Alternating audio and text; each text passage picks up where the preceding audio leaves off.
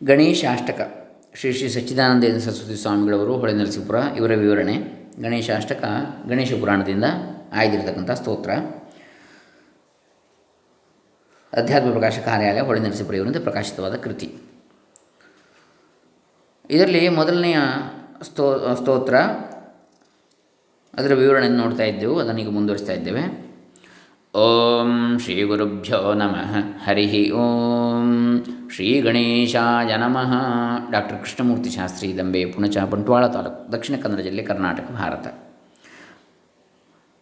ಯತೋನಂತ ಶಕ್ತೇರನಂತಾಶ್ಚ ಜೀವಾ ಯತೋ ನಿರ್ಗುಣಾದ ಪ್ರಮೇಯಾದ್ ಗುಣಾಸ್ತೆ ಯತೋ ಭಾತಿ ಸರ್ವಂ ತ್ರಿಧಾ ಭೇದ ಭಿನ್ನಂ ತದಾ तं ಗಣೇಶಂ ನಮಾಮೋ ಭಜಾಮಹ. ಇಲ್ಲಿ ಯತೋ ಭಾತಿ ಸರ್ವಂ ತ್ರಿಧಾ ಭೇದ ಭಿನ್ನಂ ಅಂಥೇಳಿ ನೋಡಿದೆವು ನಿನ್ನೆ, ಅಲ್ಲಿವರೆಗೆ ನೋಡಿದೆವು. ಈಗ ಅದನ್ನು ನೋಡೋಣ. ಪರಮಾತ್ಮನಲ್ಲಿ ಯಾವ ಭೇದವೂ ಇಲ್ಲ, ಸಜಾತಿಯ ಭೇದ, ವಿಜಾತಿಯ ಭೇದ ಇದನ್ನೆಲ್ಲ ನೋಡಿದ್ದೇವೆ ನಿನ್ನೆ. ಮತ್ತು ಸ್ವಗತ ಭೇದ, ಈ ಮೂರು ಬಗೆಯ ಭೇದಗಳು ಇಲ್ಲ ಅಂಥೇಳಿ. ಇನ್ನು ಯತೋ ನಿರ್ಗುಣಾದ್ ಅಪ್ರಮೇಯಾದ್ ಗುಣಾಸ್ತೆ, ಪರಮಾತ್ಮನಲ್ಲಿ ಈ ಮೂರು ಗುಣಗಳು ಇಲ್ಲವೆಂದು ಹೇಳುವುದಕ್ಕೆ ಕಾರಣವೇನು? ಸತ್ವ, ರಜಸ್ಸು, ತಮಸ್ಸು. ನಮಗೆ ತೋರುವ ವಸ್ತುಗಳೆಲ್ಲವೂ ಮೂರು ಗುಣಗಳ ಬೆರಕೆಯಿಂದಲೇ ಆಗಿರುವವು ಅಂತೇಳಿ ಶಾಸ್ತ್ರದಿಂದ ಗೊತ್ತಾಗಿದೆ. ಪರಮಾತ್ಮನ ಮಾತ್ರ ನಿರ್ಗುಣನೆಂಬುದಕ್ಕೆ ಯುಕ್ತಿ ಏನು ಎಂದು ಕೆಲವರು ಕೇಳಬಹುದು. ಅದಕ್ಕೂ ಯುಕ್ತಿ ಇಲ್ಲದೇ ಇಲ್ಲ. ಪರಮಾತ್ಮನ ಶುದ್ಧ ಚೈತನ್ಯ ಸ್ವರೂಪನೆಂದು ಶಾಸ್ತ್ರದಲ್ಲಿ ವರ್ಣಿಸಿರುವುದನ್ನು ನೀವು ಕೇಳಿರ್ಬೋದು. ಚೈತನ್ಯವೆಂದರೆ ಅರಿವು. ನಾವು ಪದಾರ್ಥಗಳನ್ನು ಇಂದ್ರಿಯಗಳಿಂದ ನೋಡುವಾಗಲೂ, ಬುದ್ಧಿಯಿಂದ ಅವುಗಳ ಸ್ವರೂಪವನ್ನು ನಿಶ್ಚಯಿಸುವಾಗಲೂ ನಮಗೆ ಅವುಗಳು ಇರುವವೆಂಬ ಅರಿವು ಉಂಟಾಗಬೇಕಷ್ಟೇ.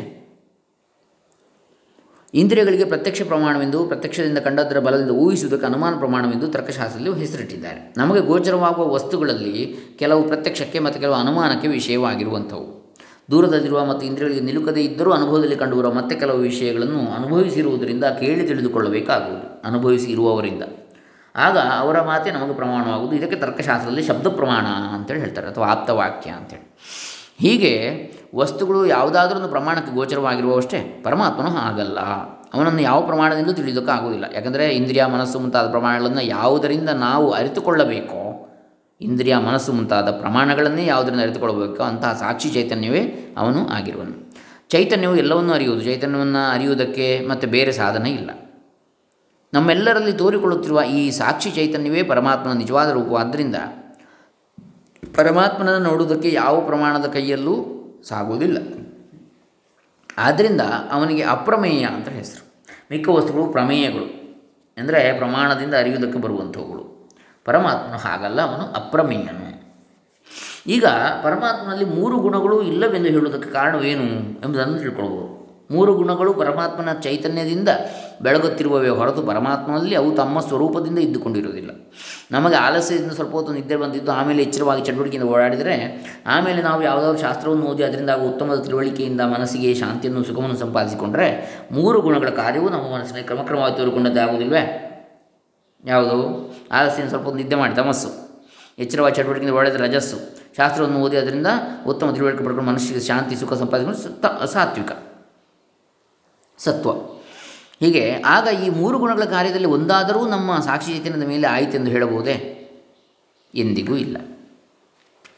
ಗುಣಗಳು ಒಂದೊಂದಾಗಿ ತೋರಿಕೊಂಡದ್ದು, ಅವುಗಳ ಒಂದು ತೋರದೇ ಹೋಗುತ್ತಲೂ ಮತ್ತೊಂದು ತೋರಿಕೊಂಡದ್ದು, ಅವುಗಳು ಒಂದು ತೋರದೇ ಹೋಗುತ್ತಲೇ ಮತ್ತೊಂದು ತೋರಿಕೊಂಡದ್ದು, ಇದೆಲ್ಲವನ್ನು ಬೆಳಗುತ್ತಿದ್ದ ಆ ಚೈತನ್ಯದಲ್ಲಿ ಅವುಗಳಲ್ಲಾದ ಮಾರ್ಪಾಡು ಎಳ್ಳಷ್ಟೂ ಆಯಿತೆಂದು ಹೇಳುವುದಕ್ಕಿಲ್ಲ.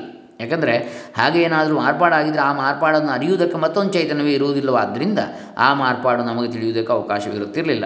ಹೀಗೆ ಮೂರು ಗುಣಗಳು ಯಾವ ಚೈತನ್ಯದ ಬೆಳಕಿನಿಂದ ತೋರಿಕೊಳ್ಳುತ್ತಿರುವವೋ ಆ ಚೈತನ್ಯದ ಸ್ವರೂಪವಾಗಿರುವ ಪರಮಾತ್ಮನಾದ ಗಣೇಶನಲ್ಲಿ ಯಾವ ಗುಣಗಳೂ ಇರುವುದಿಲ್ಲವೆಂಬುದು ಸಿದ್ಧವಾಯಿತು.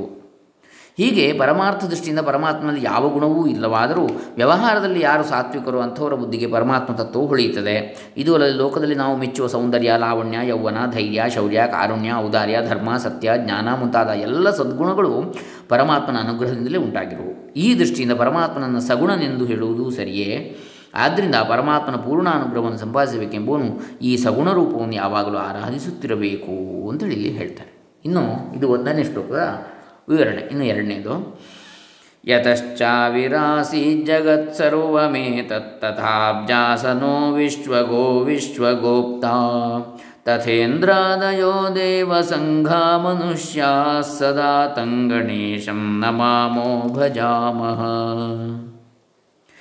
ಯತಃ ಚ ಆವಿಃ ಆಸೀತ್ ಜಗತ್ ಸರ್ವಂ ಏತತ್ ತಥಾ ಅಬ್ಜಾಸನಃ ವಿಶ್ವಗಃ ವಿಶ್ವಗೋಪ್ತಾ ತಥಾ ಇಂದ್ರಾದಯಃ ದೇವಸಂಘಾಃ ಮನುಷ್ಯಾಃ ಸದಾ तं ಗಣೇಶಂ ನಮಾಮಃ ಭಜಾಮಃ.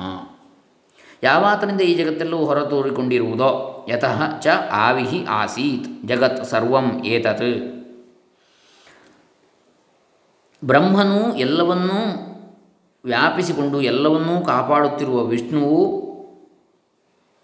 ಯಾವಾತನಿಂದ ಈ ಜಗತ್ತೆಲ್ಲವೂ ಹೊರತೋರಿಕೊಂಡಿರುವುದೋ ಅಂತಹ ಬ್ರಹ್ಮನು, ಎಲ್ಲವನ್ನೂ ವ್ಯಾಪಿಸಿಕೊಂಡು ಎಲ್ಲವನ್ನೂ ಕಾಪಾಡುತ್ತಿರುವ ವಿಷ್ಣುವು, ತಥಾ ಅಬ್ಜಾಸನಃ ವಿಶ್ವಗಃ ವಿಶ್ವಗೋಪ್ತಾ ತಥಾ ಇಂದ್ರಾದಯ ದೇವಸಂಗಾಃ ಮನುಷ್ಯಾಃ, ವಿಷ್ಣುವು ಯಾವಾತನಿಂದಲೇ ಆಗಿರುವರೋ ಮತ್ತು ಇಂದ್ರನೇ ಮೊದಲಾದ ದೇವಗಣಗಳು ಮನುಷ್ಯರು ಯಾವಾತನಿಂದಲೇ ಆಗಿರುವರೋ ಸದಾ तं ಗಣೇಶಂ ನಮಾಮಃ ಭಜಾಮಃ, ಅಂತಹ ಗಣೇಶನನ್ನು ಯಾವಾಗಲೂ ನಮಸ್ಕರಿಸುತ್ತೇವೆ, ಯಾವಾಗಲೂ ಭಜಿಸುತ್ತೇವೆ.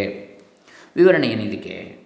ಯತಶ್ಚ ಆವಿರಾಸಿ ಜಗತ್ಸರ್ವಮೇತತ್, ಪ್ರತ್ಯಕ್ಷವೇ ಮುಂತಾದ ಪ್ರಮಾಣಗಳಿಂದ ನಾವು ಕಂಡು ಕೇಳಿ ಊಹಿಸಿ ತಿಳಿಯುವ ಈ ಜಗತ್ತಿನಲ್ಲಿ ಶಕ್ತಿಯಿಂದಲೂ ಯೋಗ್ಯತೆಯಿಂದಲೂ ಆಗಿರುವ ತಾರತಮ್ಯದಿಂದ ಕೂಡಿದ ಅನಂತ ಜೀವರುಗಳು, ಅವರ ಕಾರ್ಯಕ್ಕೆ ಕ್ಷೇತ್ರವಾದ ಭೌತಿಕ ಪ್ರಪಂಚವೂ ಇರುವವು. ಜೀವರು ಬಗೆ ಬಗೆಯ ಕೆಲಸಗಳನ್ನು ಮಾಡಿ ಅವುಗಳ ಫಲವಾಗಿ ಹಲವು ಪರಿಯಿಂದ ಸುಖ ದುಃಖಗಳನ್ನು ಉಣ್ಣುತ್ತಾ ಇರ್ತಾರೆ. ಜಡ ವಸ್ತುಗಳು ಹುಟ್ಟುವುದು, ಬೆಳೆಯುವುದು, ಮಾರ್ಪಡುವುದು, ಸೊರಗುವುದು, ಕೆಲವು ಕಾಲದ ಮೇಲೆ ನಾಶವಾಗುವುದೆಂಬ ಬೇರೆ ಬೇರೆ ವಸ್ತುಗಳನ್ನು ಪಡೆಯುತ್ತಾ ಇವೆ. ಇವುಗಳಿಂದ ಸುಖವನ್ನು ಪಡೆಯಬೇಕೆಂಬ ಆಸೆಯಿಂದ ಹರಿದಾಡುತ್ತಿರುವ ಜೀವರಲ್ಲಿ ಆಗಲೇ ಹೇಳಿರುವಂತೆ ಕೆಲವರು ದೇವತೆಗಳು, ಕೆಲವರು ಮನುಷ್ಯರು, ಕೆಲವರು ಮೂಕಜಂತುಗಳು, ಕೆಲವರು ಸ್ಥಾವರ ಪ್ರಾಣಿಗಳು. ಇವರಲ್ಲಿ ಮನುಷ್ಯನು ತನ್ನ ಪ್ರಯತ್ನದಿಂದ ತನಗಿಂತ ಕೀಳಾಗಿರುವ ಜೀವರನ್ನು ತನ್ನ ವಶಕ್ಕೆ ತೆಗೆದುಕೊಂಡು ತನಗಿಂತಲೂ ಮೇಲೆನಿಸಿರುವ ದೇವತೆಗಳನ್ನು ಆರಾಧನೆಯಿಂದ ಒಲಿಸಿಕೊಂಡು ಎಲ್ಲರಿಗಿಂತಲೂ ಹೆಚ್ಚಿನ ಸುಖವನ್ನು ಕೊಳ್ಳೆ ಹೊಡೆಯಬೇಕೆಂದು ತವಕಿಸ್ತಾ ಇರ್ತಾನೆ. ಇಂತಹ ಜಗತ್ತೆಲ್ಲವೂ ಆ ಪರಮಾತ್ಮನಿಂದಲೇ ಹೊರತೋರಿರುವುದು ಎಂದ ಮೇಲೆ ಆತನ ಅಧೀನವಲ್ಲದ್ದು ಮತ್ತೆ ಯಾವುದಿರುವುದು? ಯತಃ ಚ ಆವಿರಾಸೀತ್ ಜಗತ್ಸರ್ವಮೇತತ್ ತಥಾ ಅಬ್ಜಾಸನಃ, ಈ ಜಗತ್ತನ್ನು ಸೃಷ್ಟಿ ಮಾಡುವವನು ಬ್ರಹ್ಮನೆಂದು ಹೇಳುವುದು ವಾಡಿಕೆ. ಆತನು ಈ ಪೃಥ್ವಿ ಎಂಬ ಕಮಲದಲ್ಲಿ ಮೇರು ಪರ್ವತವೆಂಬ ಕರ್ಣಿಕೆಯ ಮೇಲೆ ಕುಳಿತಿರುವನು ಅಂತೇಳಿ ಪುರಾಣಗಳು ಬಣ್ಣಿಸ್ತವೆ.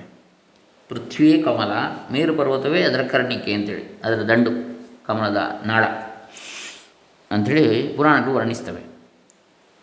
ಋಗ್ವೇದ, ಯಜುರ್ವೇದ, ಸಾಮವೇದ, ಅಥರ್ವವೇದ ಎಂಬ 4 ವೇದಗಳು ಆತನ 4 ಮುಖಗಳಿಂದ ಹೊರಟು ಬಂದಿರುವವು.